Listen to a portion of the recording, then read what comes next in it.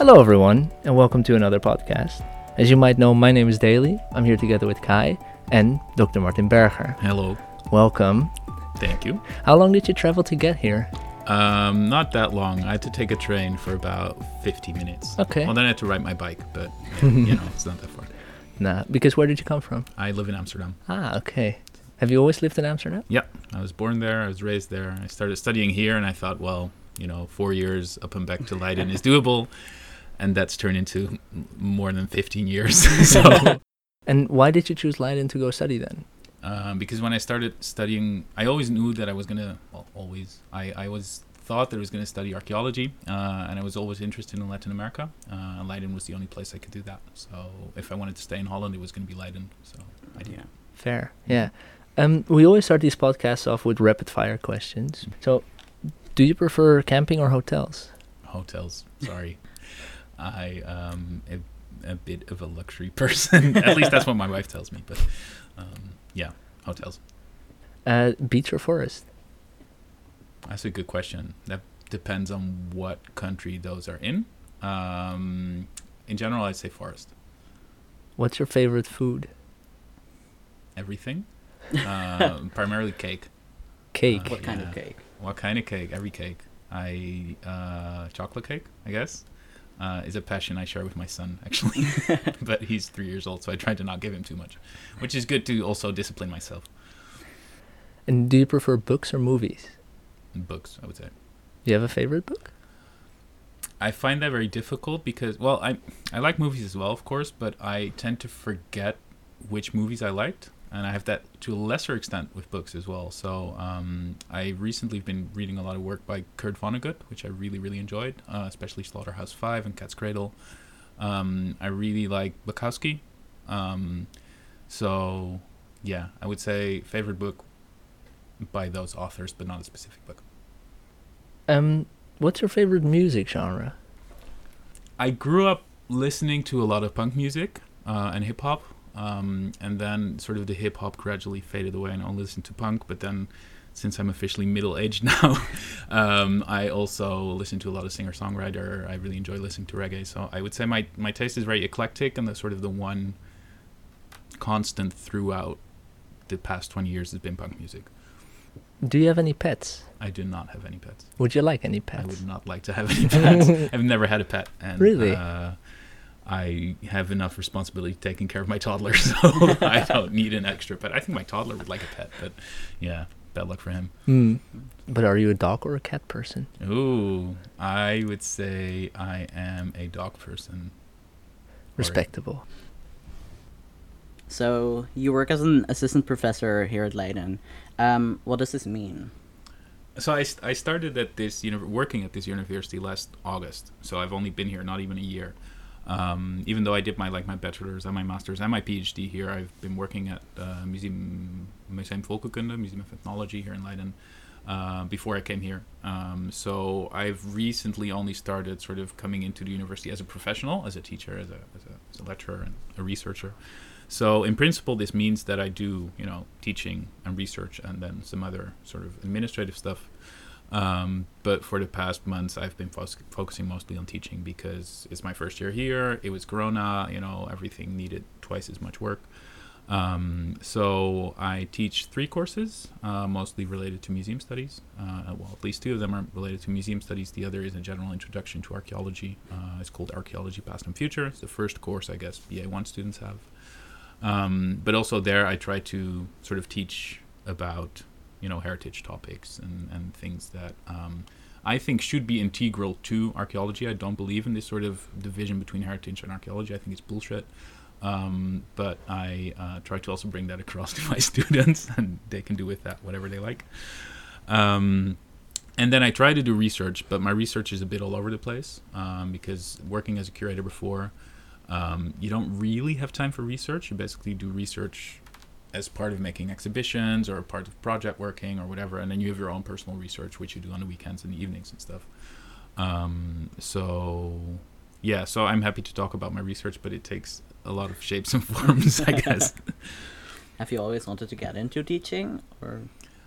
I feel like I've always liked teaching. Like most of my classes are discussion based, so I like to not just stand there and tell people what to think or what to know or whatever. But I try to have discussions as the main form of learning, and I think that worked great. I learned a lot actually from having those discussions in class myself about my own preconceptions, about ways I see things. Cool. So you started your bachelor's degree in archaeology. When did you make the switch to museology and heritage? Like when I study here, I started here in 2004, which is a long time ago. Feels like a long time ago as well. Like museum studies wasn't really a thing at this faculty. There was one course on museum studies, which I guess you had to follow only if you did Latin American archaeology, which was taught by Lara van Broekhoven, who later became my boss at the Museum Volkenkunde, who's now the director of the Pitt Rivers Museum at the University of Oxford. So I just did a bachelor in archaeology, basically, and I followed one course on museums. And I was never really, to be honest, thinking of working in a museum because I didn't really see it as an option because it was not something that was offered to me here at the faculty. But then after I finished my MA, I did an internship when Volkenkunde was doing a Maya exhibition on the ancient Maya culture, primarily ancient, but also contemporary to a certain extent. And I found that I really liked that, so I applied for a job there. I was just extremely lucky that something opened up that fit my profile and to also then get that job. So yeah, as I said, I don't really think there's a switch there necessarily. I think it's a different approach to the same kind of issues and topics and data. So I don't really believe in that divide between archaeology on the one hand and heritage on the other. Oh, that's cool. And are you still working at Volkenkunde, or so I'll be there for another 2 days, actually. Oh, wow. next Monday and the Monday after, and then my contract is up. For now, I'm there for 1 day a week, finishing up an Aztecs exhibition that is going to open in August at Volkenkunde, which you all should obviously come to. It will open the 6th of August after it comes from Vienna, where it is now, and before that was in Stuttgart in Germany. And I might be working on an exhibition on Amazonia that's coming up at Volkenkunde, but that's still all very preliminary. So I would probably do that working from here, as a consultant for the museum or whatever. But I find it sort of difficult to let go to a certain extent because these are projects that I've been working on for years, and then sort of letting them go and saying, okay, bye-bye, is not something I'm good at, I have learned. So you would rather stay until like August, finish this exhibition, and then, or... Yeah, I mean, most of my work is actually finished because most of the content, like I don't have to hammer in the nails that build sort of the backdrop of which is good because I'm terrible at life. Like, as we say in Dutch, I have 2 left hands. But it's actually really nice to change to a different environment. I'd worked at the museum for more than 10 years, which is, a significant amount of time. And considering realistically that there's not so many jobs I can have in Holland that have to do with my specialty, I decided to apply here and was lucky enough to get the job as well. So, I'm happy about the switch. Cool. Nice. What's the favorite thing you did working at the museum? I guess I have to pick 2 because I really can't decide. One is an ongoing research project that I'm doing on turquoise, the use of the mineral turquoise in Mexico, primarily Mexico and ancient Mesoamerica more broadly, and how that mineral was mined and then put into mosaics and what sort of the cultural meaning of that was on the one hand. But on the other hand, my specialization, I would say, is how that material then is distributed throughout museums around the world through the art market. So how sort of looting happens, and then those pieces go from, the hands of a farmer who finds them in his field to a middleman to someone who makes a shitload of money off of it, selling it to museums and private collectors. So one of the projects that I want to do in the future is to use sort of big data analysis to see if we can trace sort of patterns in these distributions of collections to better understand in the end why certain museums have certain collections, and also to better understand what the influence actually of the art market was on how we as archaeologists work. Because when you go to a museum, you see a bunch of pieces, right? And, like, you go to Volkenkunde, you go to the Latin American exhibition, you're going to see Aztec stuff, Maya stuff, Inca stuff, etc. But what isn't immediately clear is that, one, all of that stuff that you see at Folkekunde comes from the art market.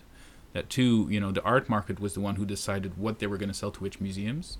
And so in the end, that about 95% of the pieces that you see on display all come from art markets, sort of art dealers who sold them at some point to the museum. And so they define what you think of as Mesoamerican culture, right? It's not so much the museum, it's actually the art market that shapes your image, that shapes the representation of how we see other cultures. And since academics in the market rightfully don't get along in general, they did get along in the past, that sort of importance of the market and of the commercial value has sort of been written out of our disciplinary histories. So we tend to think of, archaeological knowledge as created by academics, but I feel that that's not entirely true. I feel that there's a lot of sort of other actors at stake who create our knowledge and who create our visions and representations of other cultures that haven't been acknowledged in the past. For good reason to a certain extent, but I feel like we need to acknowledge that commercial aspect that there was to it, to really then also sort of decolonize our minds and understand what we are really looking at. So that's a very long answer to one thing, because the other thing I was going to say was that I did a large project in Suriname in 2016 and 17, in which we found a manuscript. And when I'm saying we, it was actually not me. It was people at the museum. It was the librarian together with Jimmy Mans, who worked at this faculty and then at Folkekunde, who's now at NWO. Found a box in the library of Folkekunde which had a manuscript in it which documented indigenous Cariña, so Carib culture from Suriname. And Laura van Broekhoven, again, who was at this faculty, is now at Oxford, set up a project together with other people from around here to read that manuscript together with sort of knowledge bearers of the Cariña to understand if that document held sacred and secret information that shouldn't be shared with people who are not initiated. And because of that project, I went to Suriname a lot. I spent a lot of time in indigenous communities there. And it was just a really fascinating project. It taught me a lot about how sort of these dynamic work, how people see the museum, what the role of museums can be in community work, etc. And, I was in Suriname for 8 weeks, so it was generally just nice to be there. So I would say those are the main, the two topics or the projects that I work on that were closest to my heart. Did you also involve ethnographic research into that project, and how did you actively perhaps contribute to that? So sort of the background to this project was that we found this book basically, and we didn't know what to do with it, and we wanted to make sure that we didn't just outright publish it while there was sensitive information in it, right? And so what we did, and again I'm saying we, but I was definitely not the prime mover in this project, was contact a self-organization of indigenous village leaders in Suriname and ask them to select people who could work with us, because we're like, okay, if we select the people, it's still sort of weirdly colonialist, so if they are sort of representatives chosen by the people themselves, then it's more acceptable. And so the object of the project was not so much to conduct ethnographic research as it was to see how we could create respectful ways of publishing this material, if publishing was even on the charts. We were also happy to accept that it wasn't on the charts. And interestingly, or sadly, or whateverly, the outcome of the project was that the thing is still not published because there is no sort of general agreement in this organization that we contacted about publication or not, because it's become very political, which is normal, which is fine also. But it is not helpful if we're trying to move forward this cultural project. So it wasn't as such an ethnographic project where I went out to look at people and how they live their lives, basically, which, ethnography has a sort of tendency to do. It was more a collaborative project in which I was basically the student to a large extent, because I don't speak Cariña. I learned some over the course of some months, but not too much. I don't know the traditional culture. I'm not initiated as a shaman, so all of this knowledge I don't have. I was just there as a documentalist, basically documenting what other people were saying and learning from them. It was a project that I would love to repeat again, but I think what would be important is to include more young people also.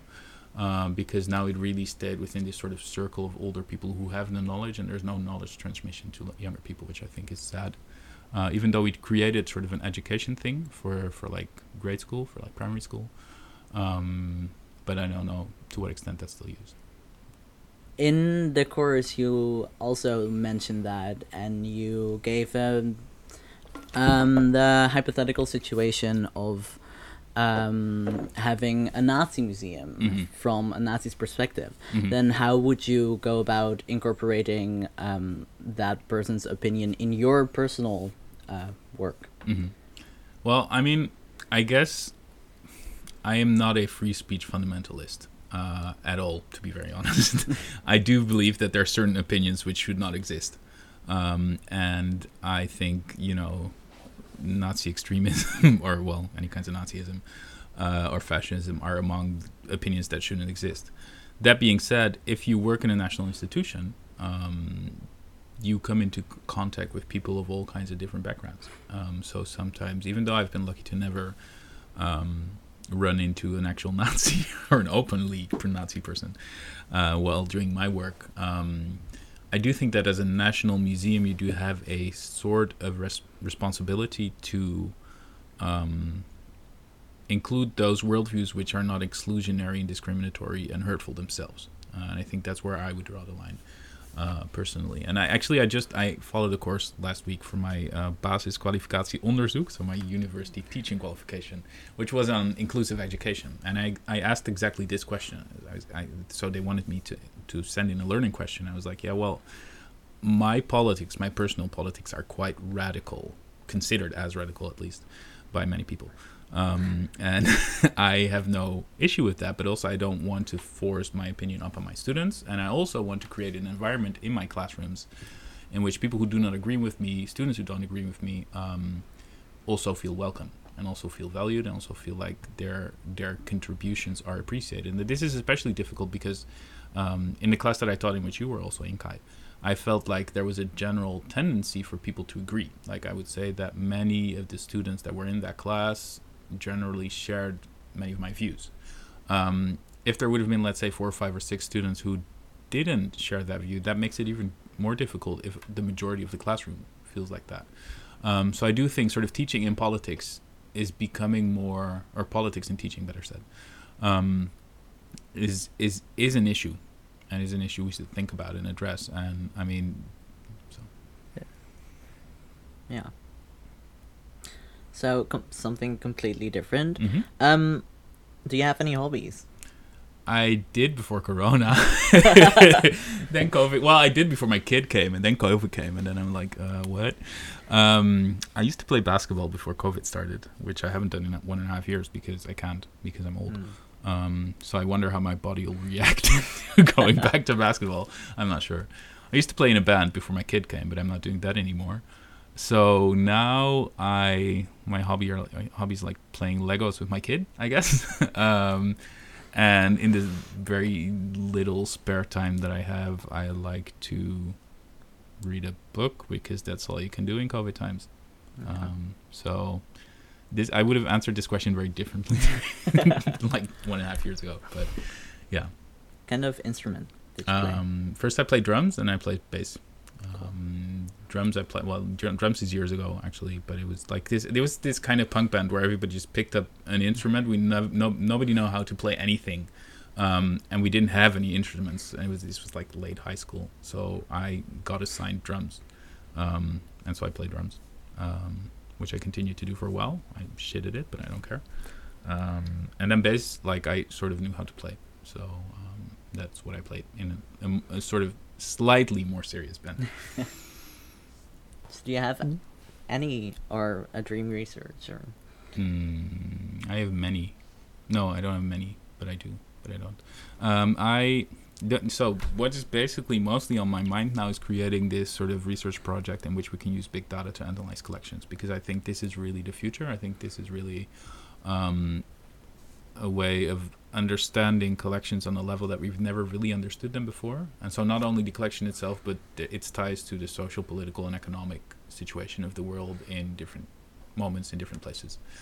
So I'm hoping to prepare. Like I have to go into this whole funding circus of like MWO and ERC and all this shit. And this is what I'll propose. Well, not in these terms, but that's what I would say. And then another thing is that I really would like to go to Oaxaca in southern Mexico, and maybe Puebla as well, southern Mexico, let's say, and do sort of oral history field work with older people there about how they remember these, white people coming in and then taking this stuff from the ground, basically. So I think there's a generation of people now who still remembers that sort of boom in the 1950s and 60s, and they will, unfortunately, if they haven't died of COVID, they will die in the coming 5 to 10 years or even shorter. So I'm thinking of ways of doing that and combining that kind of research with my family also. But so basically travel around to different communities in southern Mexico to understand how the art market not impacted us here, but impacted them there.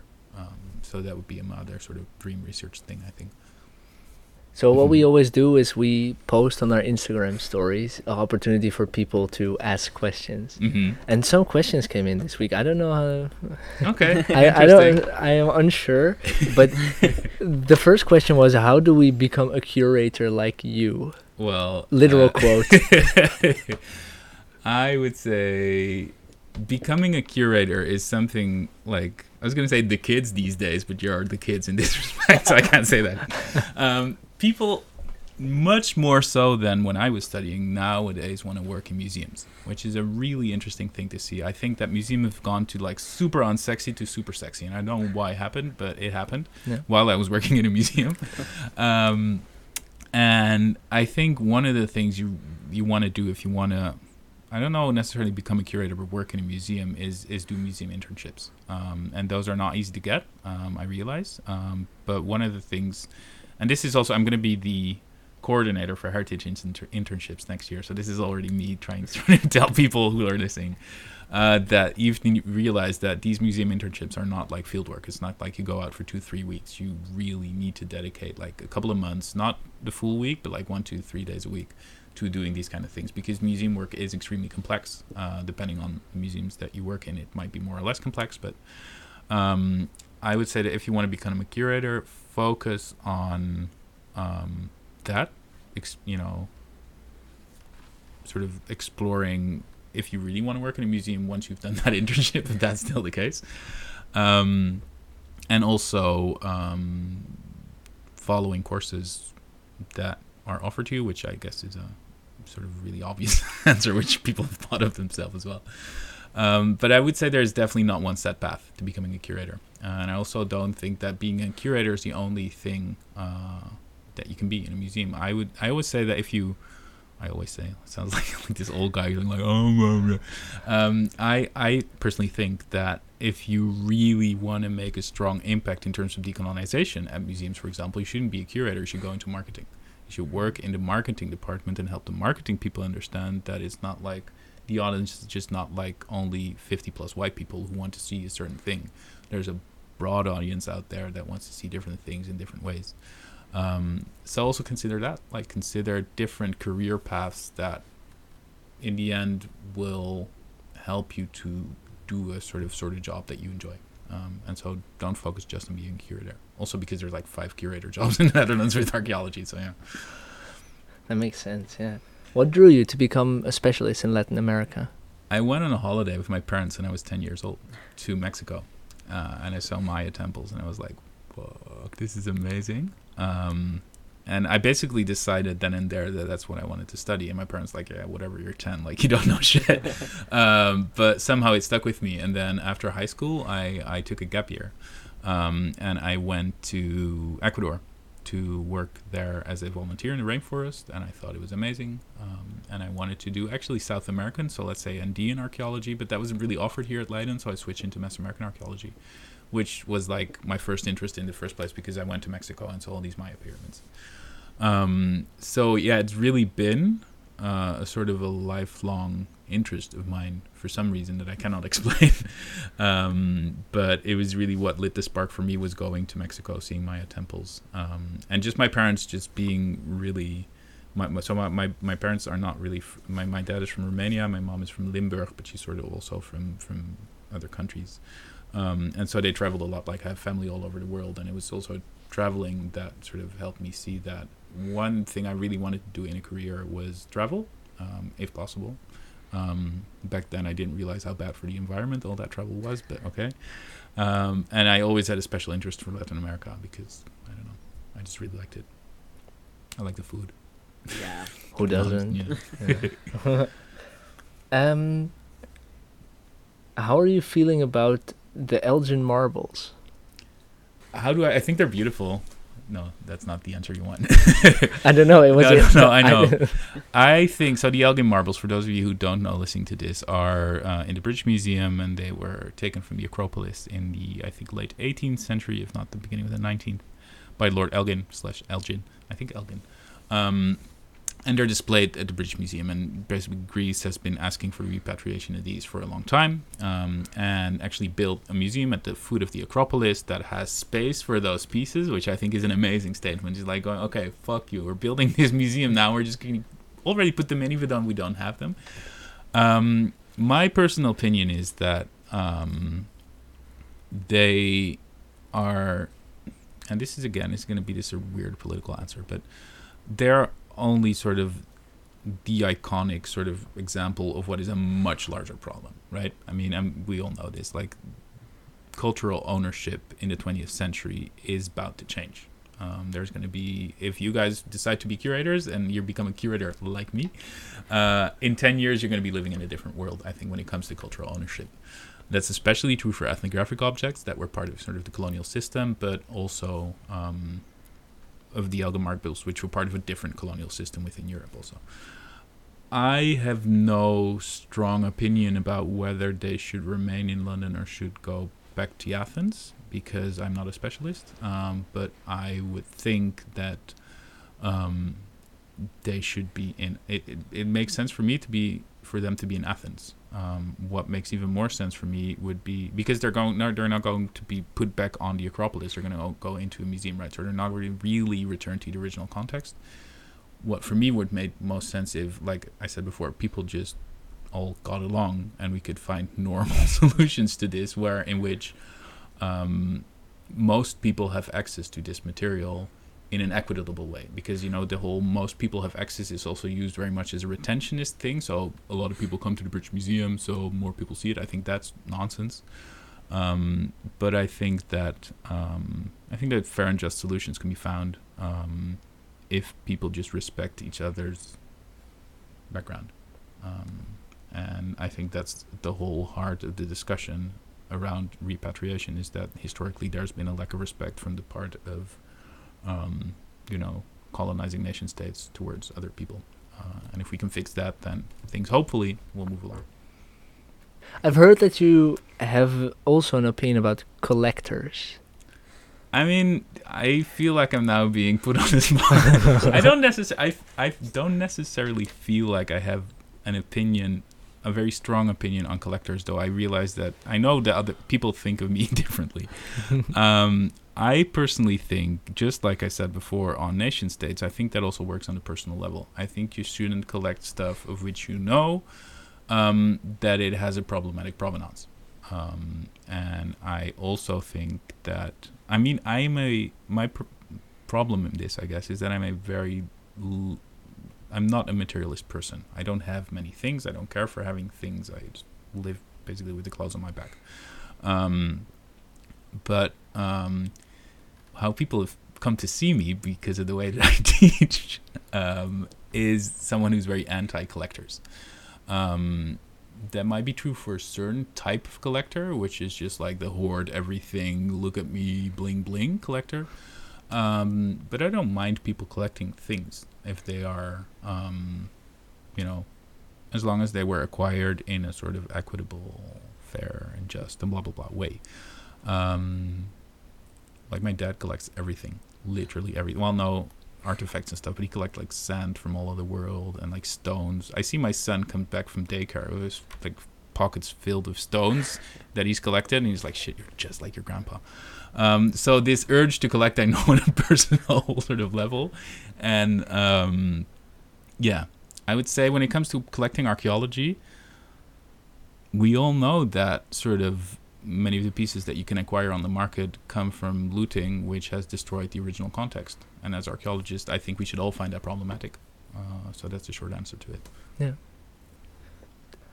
And I had another question about the turquoise skull that turned out to be fake. But so the turquoise skull was like a super famous, I would say, artifact in a museum, and then it turned out to be fake. And I mean, that happens sometimes. Things can be fake. But I was very surprised because I read that you said you don't really mind it being fake. Could you explain why that is? Because to me that sounds kind of fake. Like, I don't know. Yeah, I don't politically correct. Interesting. Yeah. No. Unexpected. Yeah, unexpected. That's what I would say. Cool. Yeah.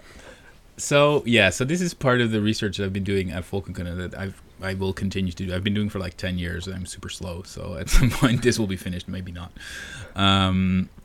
This is indeed a human skull decorated with turquoise mosaics, with spondylus shell as well, which is at Folkekunde. It used to be like one of the highlights of the Latin American exhibitions. It's still on display, so you can go and see it at Folkekunde. And I did a whole research project, which is sort of still ongoing, but I never have money to do sampling. Which, for the Leiden skull, it turned out that it was made with an old skull with old turquoise, which was actually made in Mesoamerica in the post-classic period, but that the glue which was on it was shellac, which is not a Mesoamerican pre-Columbian product that which used for art restorations in the 20th century a lot. So we concluded, not only because that particular skull had that adhesive, but also because other skulls that looked extremely similar had that adhesive, that there was probably some sort of forgers industry in southern Mexico, in which possibly a dentist and his wife, on the weekends would go out and dig up sites, and then from the sites they dug up, create new things, which I think is a fascinating story. And that fascinating story is actually also the reason that I genuinely wasn't sad when I learned that, let's say the thing that we see today, even though I have a problem calling it a thing because it is a human skull and it is an individual, is not how it was made by Mesoamerican people. And I really truly believe that sort of the story that it tells, sort of that composite artifact that we see now, the story that tells, is in a way much more interesting than the story that would have told if it had been genuine, if it had been original, because it tells us a story not only about the creation of turquoise, about grave robbing, about the art market, about the way that things are collected here, about representations. Like, it's not a coincidence that this is a human skull, right? A lot in public sort of perception, you see this in Apocalypto by Mel Gibson, for example. Indigenous Mesoamerican people are seen as barbaric, as bloodthirsty, as sacrificers, and so it's not a coincidence that what he's going to sell as a forgery is its skull. So I think the artifact as we see it today tells us so many stories about not just other people, but about ourselves as well, and ourselves as an institution, ourselves as individuals, ourselves as sort of positioned people in the world, that I really don't mind it. Like, I genuinely don't mind. I wrote an article on this research, which you can find online, and there I explore sort of why I said during the original presentation on this research, sadly, the skull's not real. Because at that point I said, and it was like, yeah, why did I use the word sadly, like sad, like it sort of negatively impacted me, and I think that has to do with the fact that it would have been a unique piece if it were real. But then later on I realized, well, it's still a unique piece, just a unique, different story. So for me, I don't really believe in this idea of art just for art's sake, at least not when it comes to ethnographic and archaeological pieces. I think we're trying to piece together stories that tell us something about our place in the world, and this artifact does exactly that. So I hope that's an answer. That's definitely an answer, yeah. Imagine it's June 2022, a year from now. What would have to happen in that year for it to be a success? To be very honest, so I'm having another kid in August, and the only thing I ask of life is that next year I have a healthy kid. And I am also still mentally sane, because for my first kid I had quite a few issues with not sleeping. So that would be the primary answer for me. Like, I realize you're asking for work-related stuff, but no, it's just, not at all. It's just my family. At the end of the podcast, we always give the opportunity to promote something. Do you have something to promote? I do have something to promote. So one thing that I want to promote is this Aztecs exhibition that I worked on, which I personally really like. So I hope other people will like also. And it's opening in August at Museum Volkenkunde. So if you want to go, do go. I think students can go in for free now, which they couldn't for a while, but now they can. You might have to pay like an additional like €2 to €3 to get into the exhibition, but it's not like an exorbitant fee. And the other thing I'd like to promote is that I, as I mentioned before, I taught a course where students had to create exhibitions, and if it's okay with the students, I would like to share those also with the broader community. So look out for some of those, because I think there's going to be some like really cool exhibitions on material that's actually from our faculty. So I would like to have not be the only person to see those, basically. So I'll see if I can get them like in a newsletter or something, because I think there's going to be some cool shit. Yeah. When that comes out, Tara will definitely promote it for sure. Awesome. So stay tuned for that. Thank you very much for listening. Thank you for inviting me. Yeah. Welcome. Thank you for being here. Sure. We will be back with 1 or 2 more podcasts before the summer break, so make sure you stay tuned, and we'll see you on the next one. Bye.